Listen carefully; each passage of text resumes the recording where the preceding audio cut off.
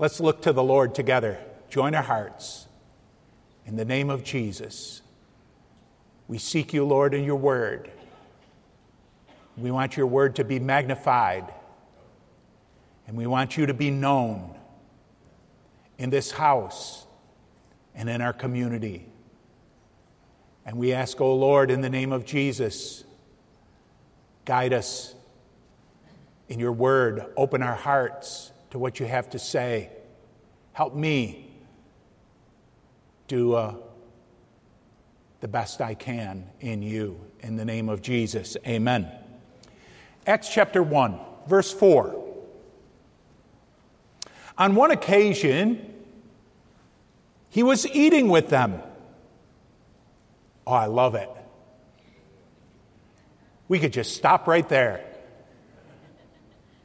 The risen Christ, the resurrected Christ, in his incorruptible, immortal, spiritual body.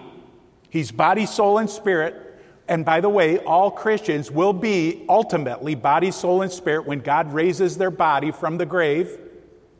Or those who are still alive in this world will be transformed into the same kind of immortal, incorruptible, spiritual body that Jesus had when he was raised out of the grave. Hallelujah. And he's eating together with the disciples. How warm. How intimate. Sharing. God made us to eat together in fellowship. Praise God. Part of our home fellowship program is eating dinners once per unit at least, more or less once every couple months. One home fellowship leader suggested to me, we always get visitors when we eat together. Maybe we should eat together every week. I said, okay, your home fellowship could be the pilot program for that. Give it a shot. All right, let's read on. While he was eating with them, he gave them this command: do not leave Jerusalem. Do not leave Jerusalem, but wait for the gift my Father promised. I'm in the New International Version this morning. The gift my Father promised, which you have heard me speak about. For John baptized with water, but in a few days you will be baptized with the Holy Spirit. Praise God. This is a very important book of the Bible for us, the book of Acts. In the Gospels, when you read Matthew, Mark, Luke, and John, you can hardly go a few verses before you see Jesus referred to. It's Jesus, Jesus, Jesus. And words like he, substituting for Jesus, but it's clear that it refers to Jesus and him and his and Christ. And one way to refer to Jesus that is very common in the Gospels is Son of Man. And Jesus is referred to every few verses. He's the one that we see the most. But then when we come into the book of Acts, it's a different pattern. Instead of seeing Jesus referred to quite so much, you all of a sudden see the Holy Spirit referred to.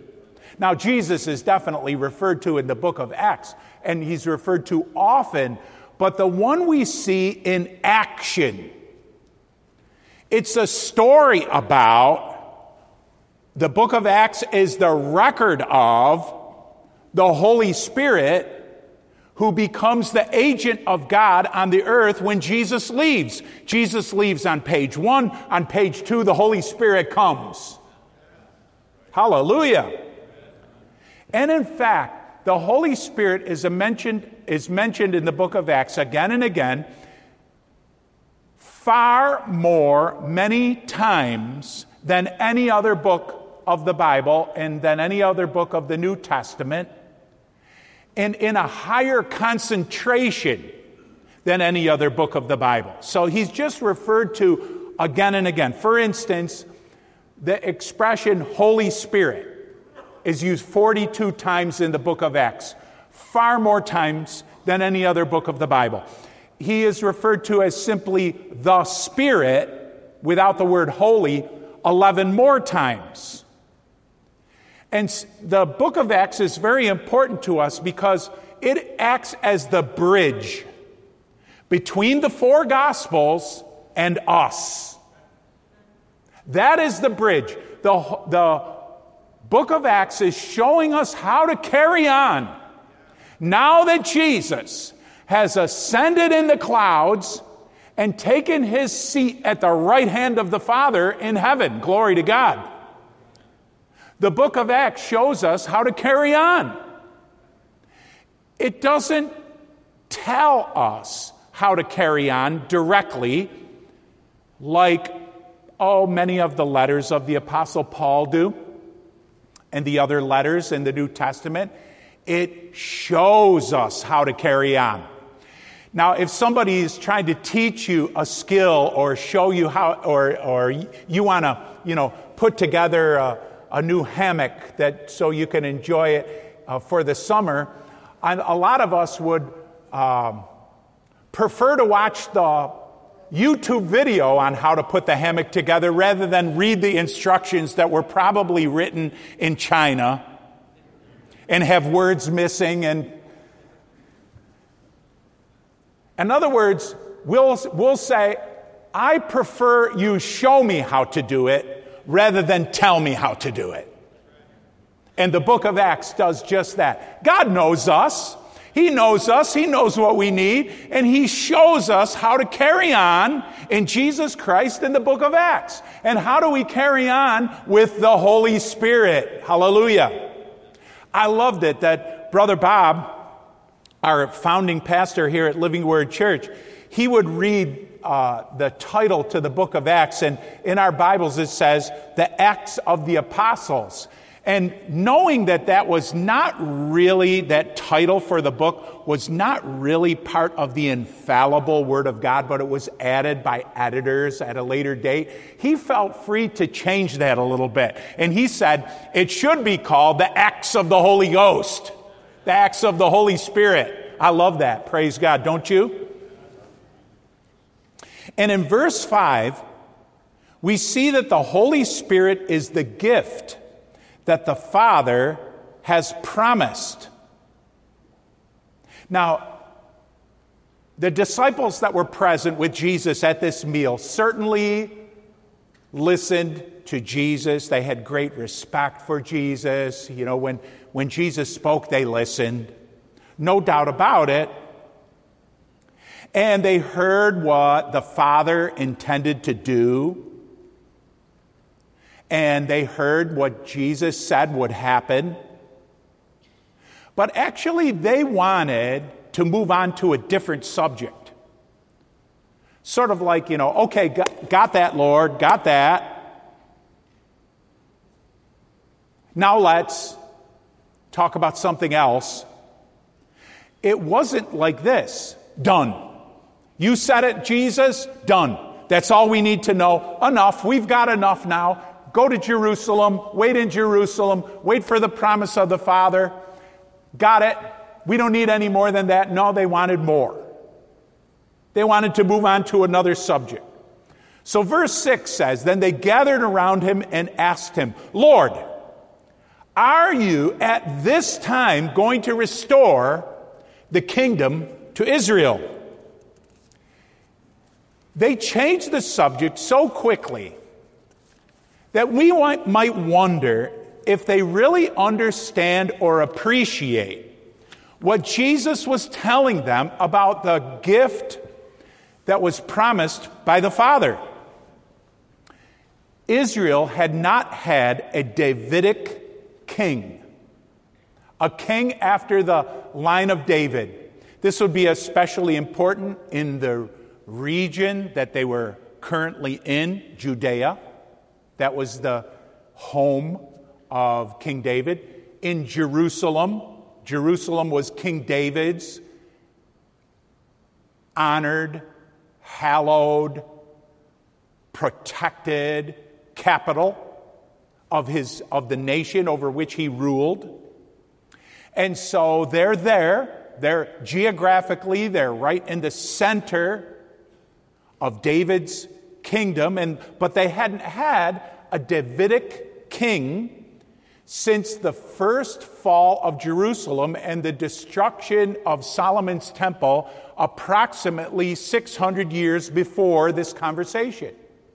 600 years without a Davidic king, where they could read in multiple places in the Word of God how God promised an eternal, a forever Davidic throne. Well, they had to reinterpret their thinking. Okay, it's eternal, it's forever, but we have in here a intermission, a period here without a Davidic king.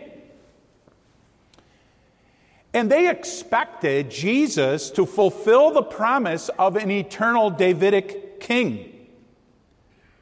And when they say, restore the kingdom to Israel, they're talking about a Davidic kingdom.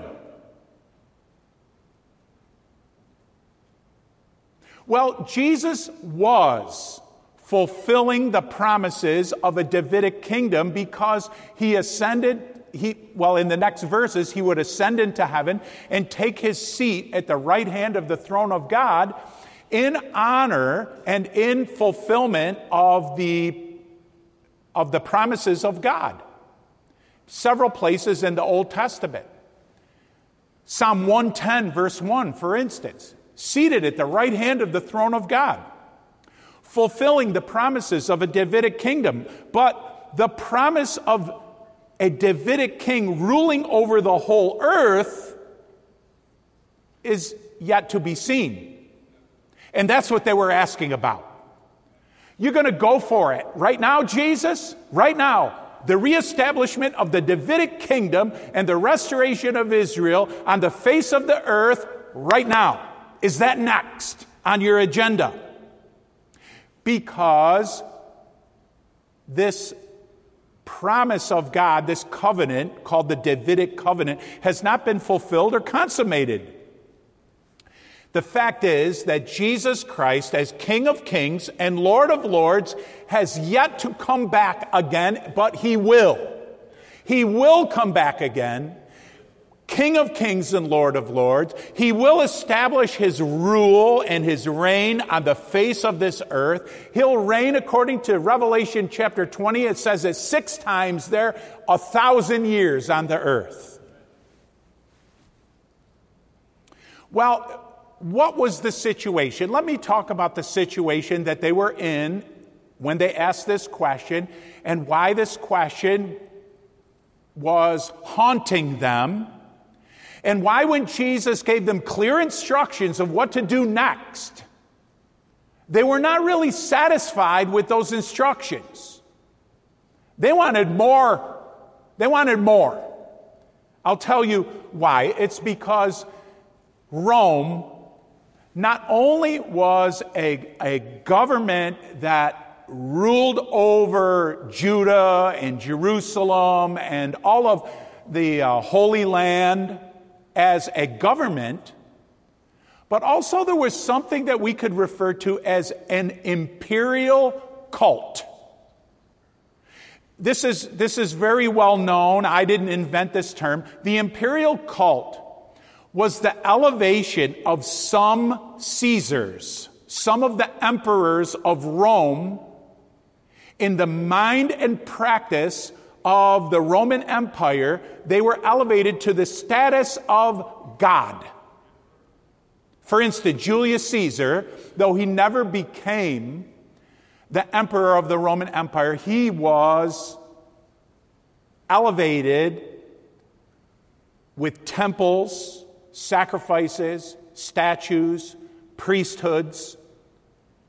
Here and there, throughout the Roman Empire, he was elevated to the status of God. So was his adopted son, Octavian, who, when he became the very first emperor of Rome, took on the name Augustus.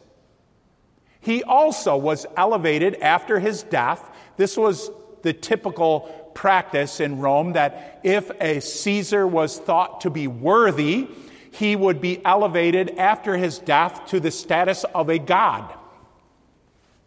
I don't want to make it sound like this was something that was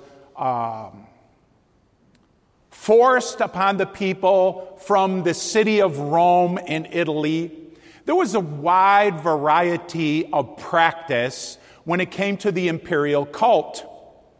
That is, the worship of Caesars. It was a very local decision. It was practiced more or less depending on what the local authorities wanted to do. It was practiced in the city of Rome, but it was more intensely practiced in some other Roman cities and provinces than it was even in Rome. It was not practiced uniformly in Italy, but it existed. The imperial cult, the honor of the Caesar as a god. I'll give you an example of an inscription that dates to just a few years away from the birth of Christ.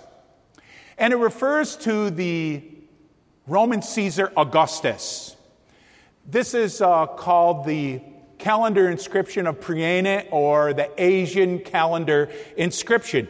I quote from it, quote, "Since Providence, which has ordered all things and is deeply interested in our life, has set in most perfect order by giving us Augustus, whom she filled with virtue that he might benefit humankind, sending him as a Savior, both for us and for our descendants, that he might end war and arrange all things. And since he, Caesar, by his appearance, excelled even our anticipations, surpassing all previous benefactors, and not even leaving to posterity any hope of surpassing what he has done. And since the birthday of the god Augustus was the beginning of the good news for the world that came by reason of him." Now, this was in the area of Smyrna, one of the seven churches, the seven cities of the seven churches of Asia we see referred to in the book of Revelation.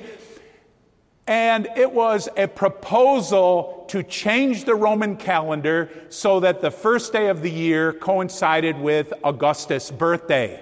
Augustus, he was dead at that time.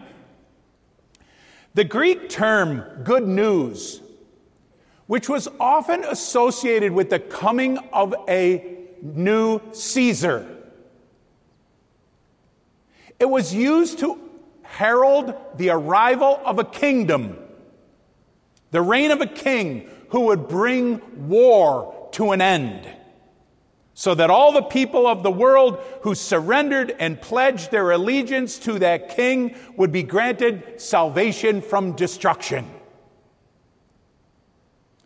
The calendar inscription that I read to you is quite a bit more lengthy than that. I just kind of read you a part that would make the point I'd like to make. Said that the coming of Augustus, the man Augustus, to this world was the coming of good news to the world.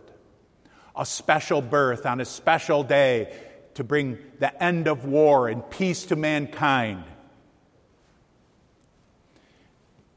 Some Christian historians have compared this calendar announcement and the use by the in the Latin language and the Greek language of good news.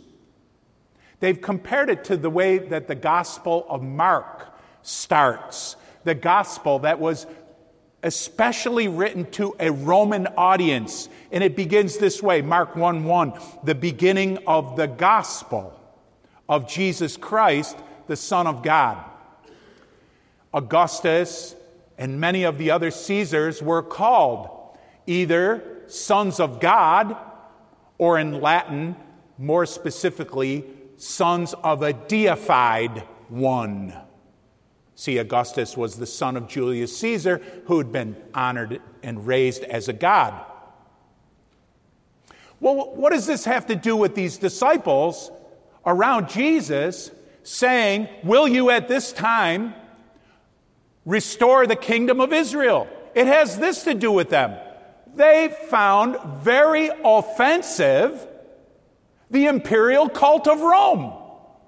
And they didn't want it to go on. They didn't want Julius Caesar or Augustus or the other Caesars that came after them. The Caesar at the time that Jesus is resurrected, the Caesar was Tiberius.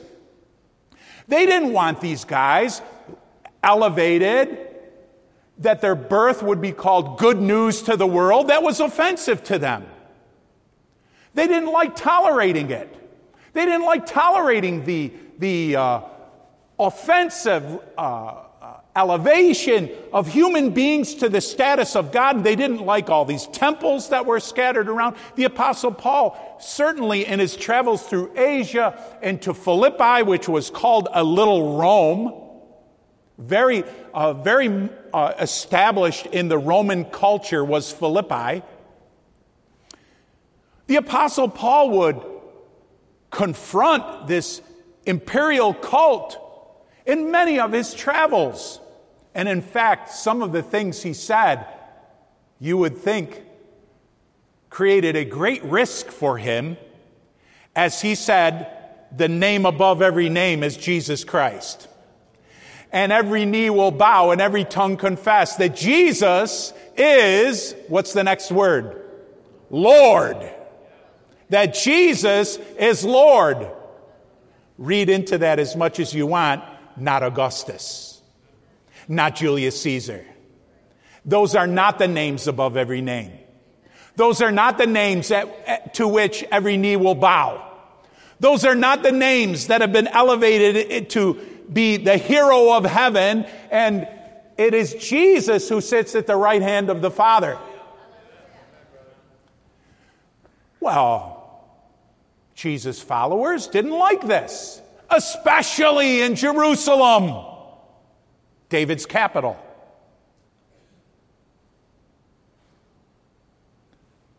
Take back Israel. Take back Jerusalem. That's what they wanted Jesus to do. Oh, well. Jesus knew that the restoration would come. He didn't say, guys, girls, what are you thinking? What are you thinking? You're way off base. He didn't say that to them. There would be a restoration of Israel, and there would be a coming of the Davidic kingdom to the world, to rule the world. It would come. Their question was, now? Now? Is now the time? Wasn't that the question in verse 6? Are you at this time going to restore the kingdom to Israel? And in verse 7, Jesus says to them, it's not for you to know the times or the dates the Father has set by his own authority, but you will receive power when the Holy Spirit comes on you. Jesus didn't want to change the subject. They wanted to change the subject and talk about the state, talk about government, talk about Israel, talk about taking Israel back. They wanted to change the subject to, you might say, the political realm. And Jesus said, guys, let's just stay right here. Holy Spirit. Holy Spirit. Are you hearing me, brothers and sisters? Holy Spirit. Book of Acts. Bridge between the account of Jesus Christ on this earth, the bridge between Jesus' visitation to this earth and us. Holy Spirit. Can I hear an amen? Look, the disciples gathered around Jesus, the Bible says in verse 6. They gathered around him. They understood something that should not be reproved. And that is that the most powerful man who ever lived was within an arm's reach of them. He could feed thousands with a few loaves of bread. He could walk on the water and command the storms to cease. He could tell the dead, "Come forth from your grave." The most powerful man who ever lived. And there he is, right in front of them. Hallelujah. In an immortal, incorruptible flesh. What can we do with this guy?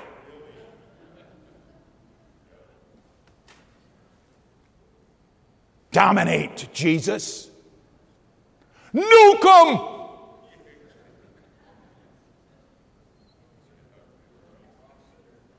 Take back Israel. Guys, Jesus says, Holy Spirit. Holy Spirit. Wait for the promise from the Father. Who's in charge? Jesus answered the question. The Father's in charge. He's the ultimate boss. He's the initiator. Am I reading this right? What do we mean when we say in charge? The Father's in charge. That is, that the Father alone decides the timing of the story.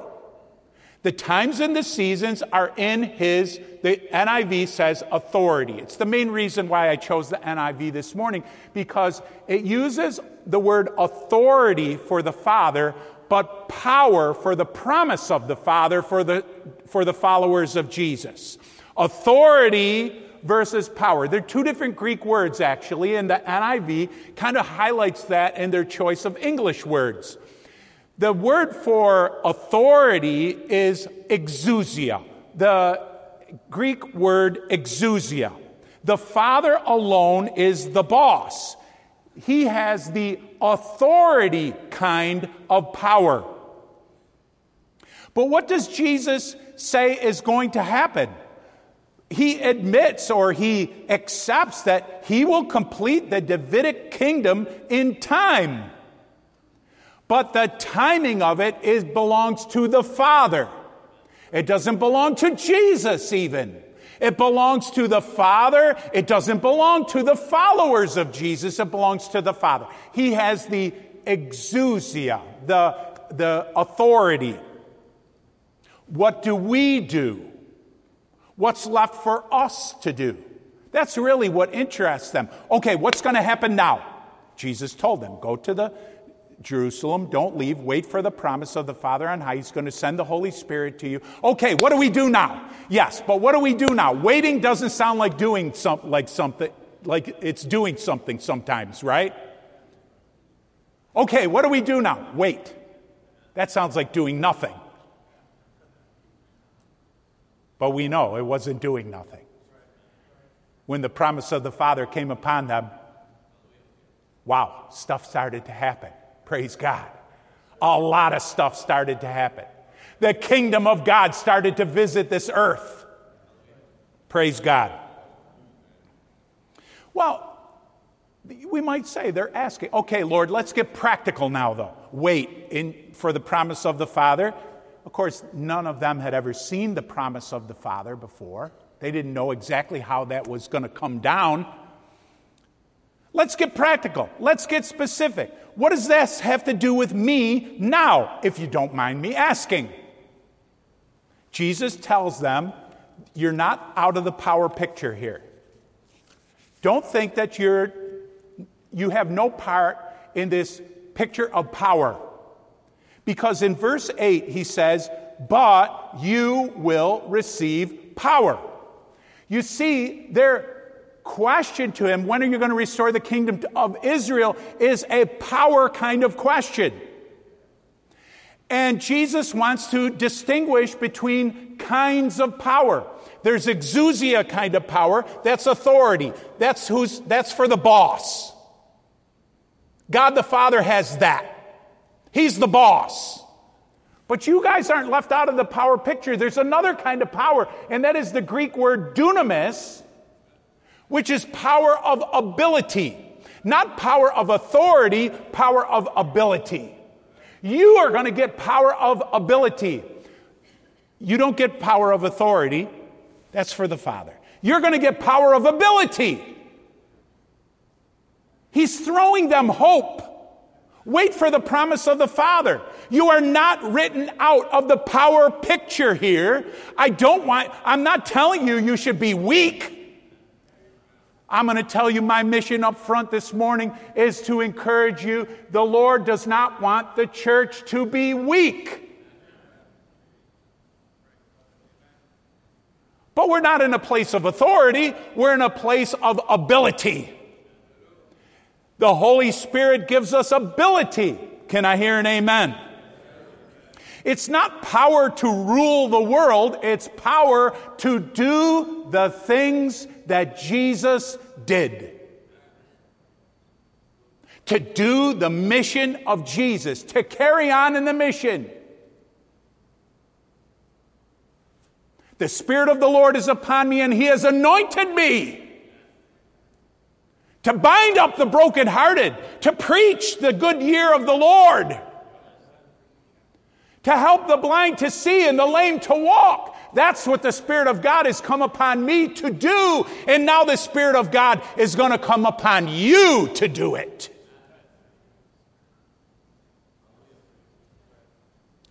Jesus has been very consistent about waiting for His kingdom, about waiting to fully restore the Davidic kingdom.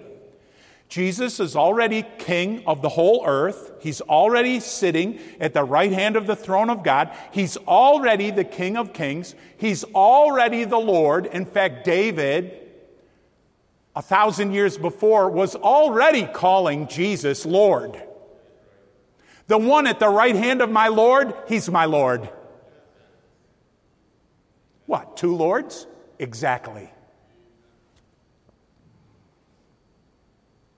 But He has not yet restored the Davidic kingdom in this world. He will do that when He comes again. Can I hear an amen?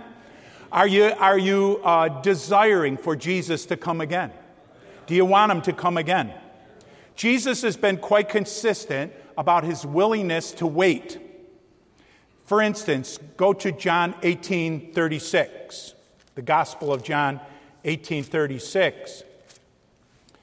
It says here, Jesus answered, "My kingdom is not of this world." My kingdom is not of this world. If my kingdom were of this world, then would my servants fight, that I should not be delivered to the Jews. But now is my kingdom not from hence. Now, it will be. That was the question in Acts chapter 1 that the disciples had. Now? Okay, it wasn't 10 days ago. It wasn't 40 days ago. How about now? Now? And Jesus said, guys, that's the Father's call. Am I reading it right? He says, my kingdom exists. He is implying that His kingdom exists, but it's not of this world. Not now, it's not. This is a matter of timing.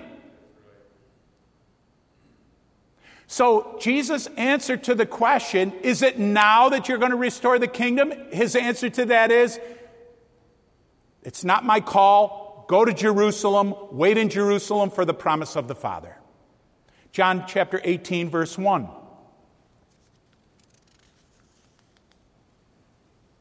When He had finished praying, Jesus left with His disciples and crossed the Kidron Valley. On the other side, there was a garden, and He and His disciples went into it. Now, Judas, who betrayed Him, knew the place because Jesus had often met there with His disciples. So Judas came to the garden guiding a detachment of soldiers and some officials from the chief priests and the Pharisees. And they were carrying torches, lanterns, check this out, and weapons.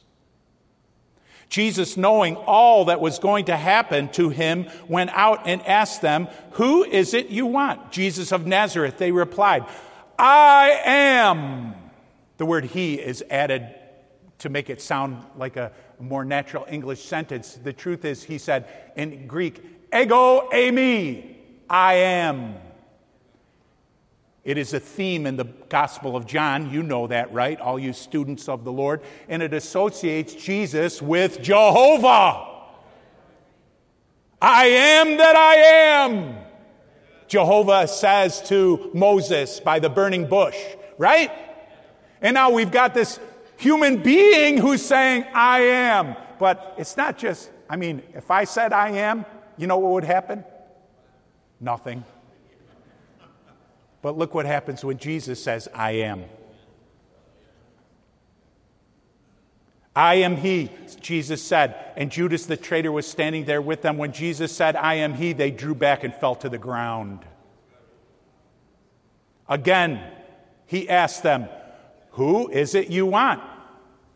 I like this repetition of the question. It's sort of like Jesus saying, what's the matter, boys? You lost your nerve? What are you all falling back for? He's got the power, doesn't he? The most powerful human being that ever lived on the face of the earth. And he's going to yield to them because it's God's will to yield to them. He is not going to yield to them because he's defeated or he's weak. It's God's will. Can I hear an amen? So he asked them again in verse 7, who is it you want? Jesus of Nazareth, they said. Verse 8, Jesus answered, I told you that I'm he.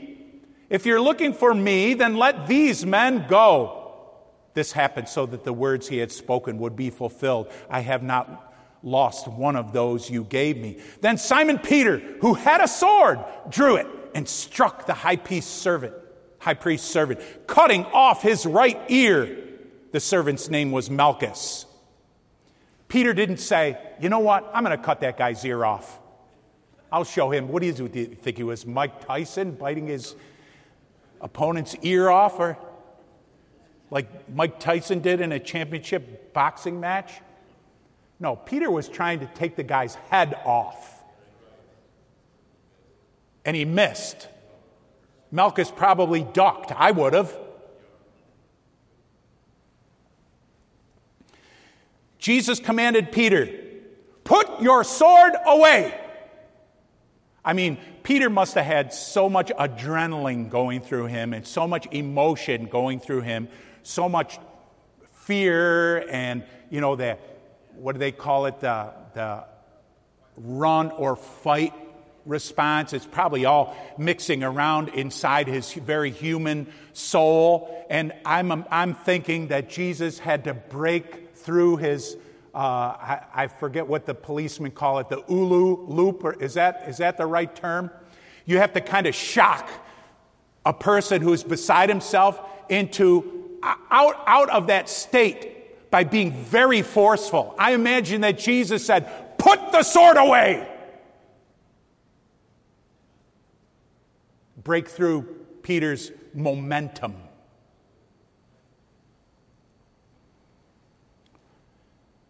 Shall I not drink the cup the Father has given me? Verse 12, then the detachment of soldiers with its commander and the Jewish officials arrested Jesus. They bound him. Peter may have been very encouraged to swing that sword by two very recent developments. First of all, Jesus had just that very night, 1 or 2 hours before, asked his followers if they had any weapons on them.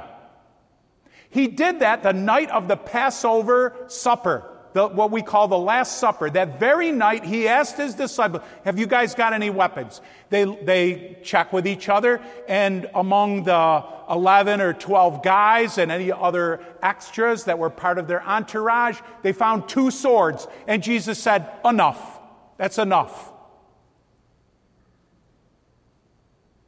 Peter may have interpreted Jesus' question, do you have any weapons? He may have interpreted it like many of us often interpret things the Lord says from our own bias. Peter might have heard, are you guys ready to rumble? Jesus didn't say, are you guys ready to rumble? He said, do you have any weapons? For this fairly large group, they came up with 2 swords, which sounds to me like pretty meager protection for a group that size. And Jesus said, that's enough. That's sufficient. That's all we need. Jesus didn't want his followers to be pushovers. He wanted them to have enough weaponry to be a deterrent to their opponents to just do with them whatever they wanted to do. But this certainly is not offensive weaponry. This is not domination weaponry. This is not, we will dominate you with our swords and our spears and our catapults and our trebuchets and our phalanxes and our lines. 2 swords, enough, guys. That's enough. He's not asking them, are you ready to rumble? It turns out what he's saying is, are you guys ready to go on the road for me? You're going to go on the road for me. You're going to take my message to the ends of the earth. And on your way there, it might pay off for you to have a bit of defensive weaponry. It is not, are you ready to rumble? It's, are you ready to go on the road? But they weren't interpreting it the right way yet. Well, I'll give credit to Peter in this sense. I could see where he would misunderstand. The second reason that he might misunderstand and get pretty excited about swinging that sword at Malchus is that when Jesus said, I am, the people who came to arrest him fell down. They fell back. It was, in a sense, violence. I mean, they physically fell back at the word of Jesus. I don't think anybody got hurt. You might think somebody did get hurt. Well, I don't know how either one of us would prove the case. But it was physical. It was physical. It was force. It was power. It was, in a measure of speaking, corporal. You know what I mean? Corporal. Physical. Physical force.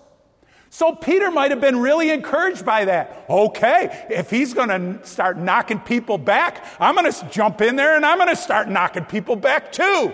If he's going to knock people down, I'm going to knock people down. I could see where Peter would get pretty enthused and excited about getting physical when Jesus knocked them back with his words. When Jesus asked them if they had any swords. But he was misunderstanding, wasn't he? One more time, brothers and sisters, the book of Acts is our bridge from the Gospels to us. It shows us how it's done. And here's how it's done. Be filled with God's Holy Spirit power and spread the news of Jesus and build the church into a powerful and influential entity. Don't make your first priority the overthrow of the imperial cult. Make your first priority the lifting up of Jesus Christ and the building of the church by the power of the Holy Spirit. In the book of Acts, the church did not grow through institutional authority, through government support. We do not need institutions and governments and states to go to bat for us. In China and Eritrea and some of the places where persecution of Christians is the worst in this world, the government says, oh, we like Christians. We just want you all to join the government-registered churches, and we will be there to protect you and support you. And the born-again say, not us. We don't need to hang off the government's breast. We are the church of Jesus Christ, and we are filled with the Holy Spirit. And it won't be long where there are more born-again Christians in China than there are in the United States of America. And I praise God for every one of them, don't you? I'd like to keep up with them. I'd like there to be more born again here in America too.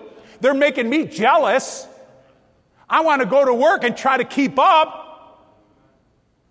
But they're not doing it because they're supported by Big Mama State.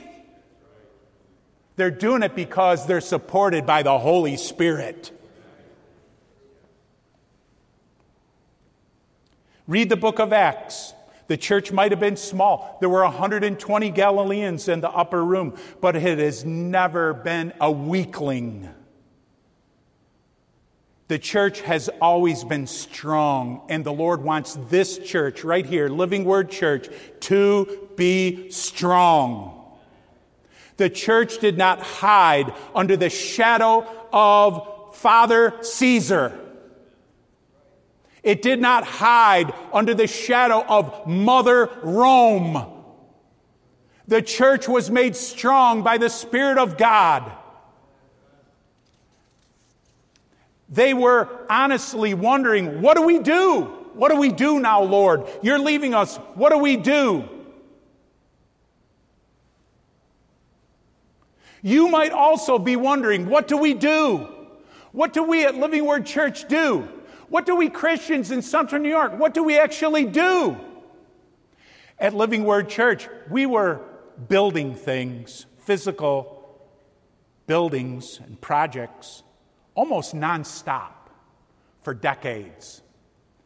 We refurbished the bus garage into a high school. We cleaned up, we built a sanctuary down the road, an auditorium, outfitted nursery rooms and so on. We built those. Then it was just a short time afterwards, we were building the high school. And then it was a short time afterwards, we were building the camp, putting in a water system, an electric system at camp.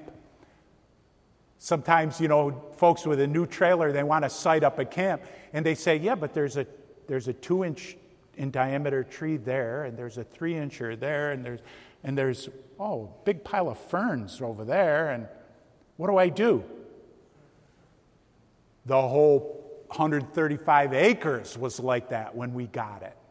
You got to clean up a spot, get a spot cleaned up for yourself, you got to put in a little sweat, and then we really feel ownership for it. Amen? And we built this building, and we built and built. We built Christian Health, amazing story of a group of brothers and sisters in this church pooling their resources, their monetary resources, their mental resources, and then this church redoing the whole roof in a day, strip off and put on a new roof in a day when the roof needed to be replaced, and then remodeled the whole inside, and the Christian Health has had to go to the bank for a loan, and the bank says, we're going to consider that a brand new building. We're not going to consider it a 30 or 40-year-old building like it is. As far as we're concerned, that's a brand new building, and you're going to get the equity for a brand new building. Praise God. This church did that. We built and built and built and built. But now it seems like it's all built. What do we do?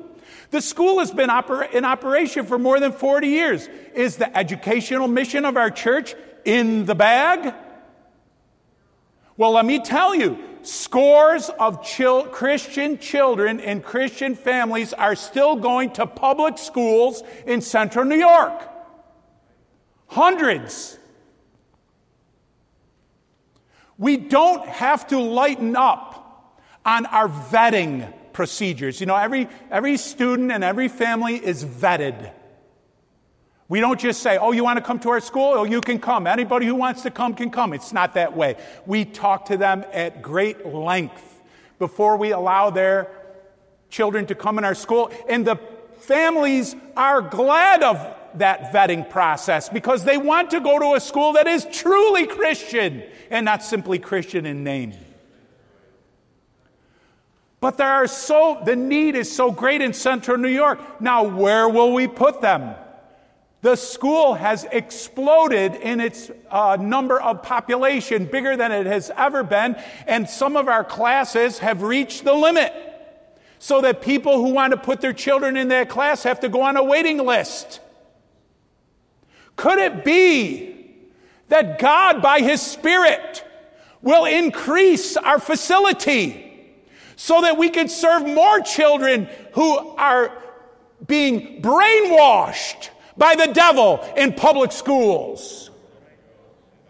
Is that okay with you? Just let those children go. Just let them fall by the wayside. Their parents are dumb and they're putting them in the public school. They're making their bed. Let them sleep in it. I don't know. It just doesn't seem like that's the way the Spirit of God talks to me. And the more filled I am with the Holy Ghost, the less He talks to me like that.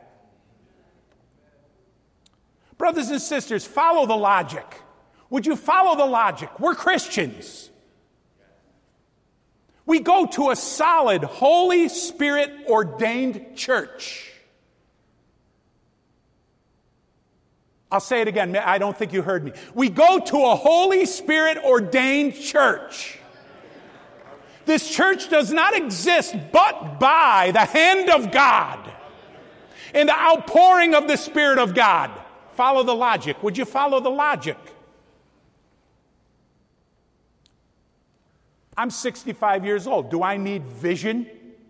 I've got some vision, and we're working on some things already. I got vision for an audacious, power-filled prayer night on Sunday nights. Audacious in claiming for the Lord His intervention in the lives of needy people. For the outpouring of the Spirit in our community. For a breakthrough among the unsaved and the hard-hearted. And that the best years of this church are ahead, not behind. Hallelujah. I got some vision. I got some. We need the Holy Spirit to empower us with ability. I have a vision for people sharing their testimonies of their freedom from sin and the breaking of their cycle of sin and their addiction and their depression and their anxiety and their being lost and their wandering. I'd like to see the Lord present more educational opportunity for those who have been oppressed generationally, generation after generation, in the oppression of poverty. Education is a big element in getting out of the cycle of poverty. What can we do? What can we do about that?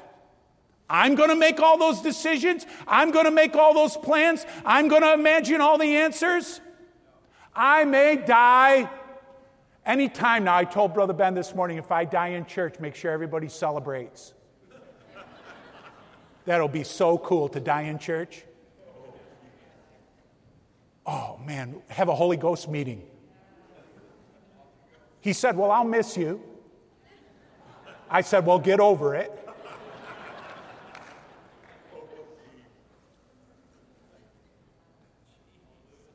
How about support for children who come from broken homes? Is the need real in Central New York? How about the poverty issue? How about the gun violence issue? Would you like to see the Lord make inroads to fix those problems in Central New York? Oh, you live in your very comfortable suburbia, most of you. And we say Syracuse is one of the poorest communities in the nation, and you don't get it. Because you live in a pretty insulated and pretty polished neighborhood. But I want to tell you, as God has blessed you, the city has been left behind. And what does God want us to do? You want to say, well, what do I do? The church is already built. You know, how about if you fill it? Fill it. How should the school grow? How should we address the medical needs of people whose only medical resource, their only answer is to go to the emergency room, where their care is very insufficient. How about broaching this subject? Rigorous training for future Christian leaders.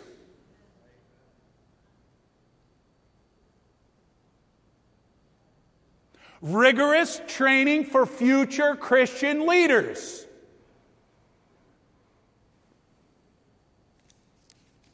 Why should we do these things with the human powers of Caesar? Is Caesar God? Is the state God? Is the government God? Are big business institutions God? Is Micron God? Is Meta God? Is Google God? Or is the Father God, who has a Son who's God, who sent His Spirit who's God? Amen? Hallelujah. Hallelujah. The church of the Lord Jesus Christ is not meant to be the ugly sister that the family loves because she's so sincere, but pushes her into the shadow so that the company doesn't look at her too much.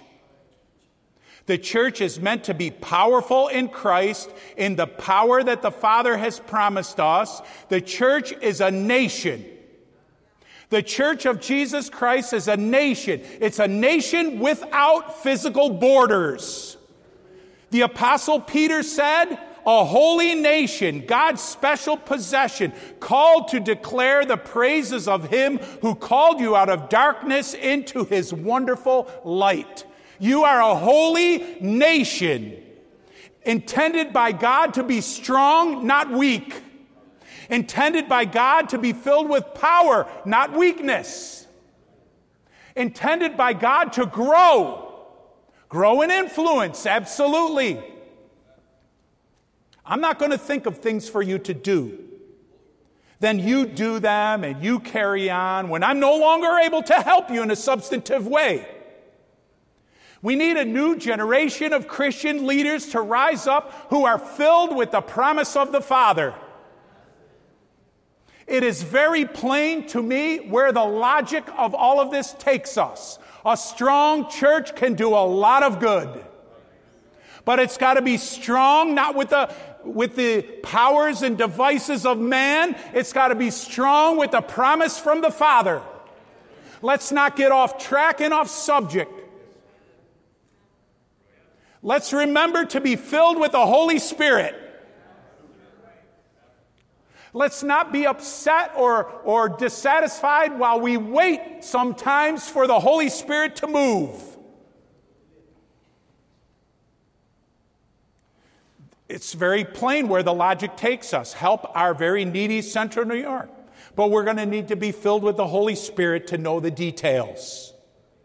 That's what you see in the book of Acts. The who, the where, the when. Preaching the gospel? Always. Conversions? Always. If any man's in Christ, he's a new creature? Always. Rock bottom Christianity. Bedrock Christianity. But how about all these other details about where we live? What will you do? What do we need right now? I'll tell you where it starts. Being filled with Holy Spirit power, not man's power. Dunamis power, the power to do. Oh, so many of you are just waiting it out until you die. I'm going to die a good and solid man or woman of faith. Well, I'll tell you, let's occupy till He comes for you. Till He sends the death angel to snatch you out of this world and take you to before His throne. Let's occupy till He comes. Let's do business till He comes. Follow the logic. That's all you've got to do. Follow the implications of being a Christian who is empowered by the Holy Spirit. Follow the implications of being a powerful, strong church. Not the ugly sister in the shadow. but a strong church that is serving the Lord and doing things for Jesus Christ. If you want to come and seek the Lord now, for we only have a few minutes, we can take a little break this afternoon and come back tonight. But how about if you come, if you want to be filled with the Holy Spirit so that you are empowered to carry on in His work, you can come and join us in the front right now.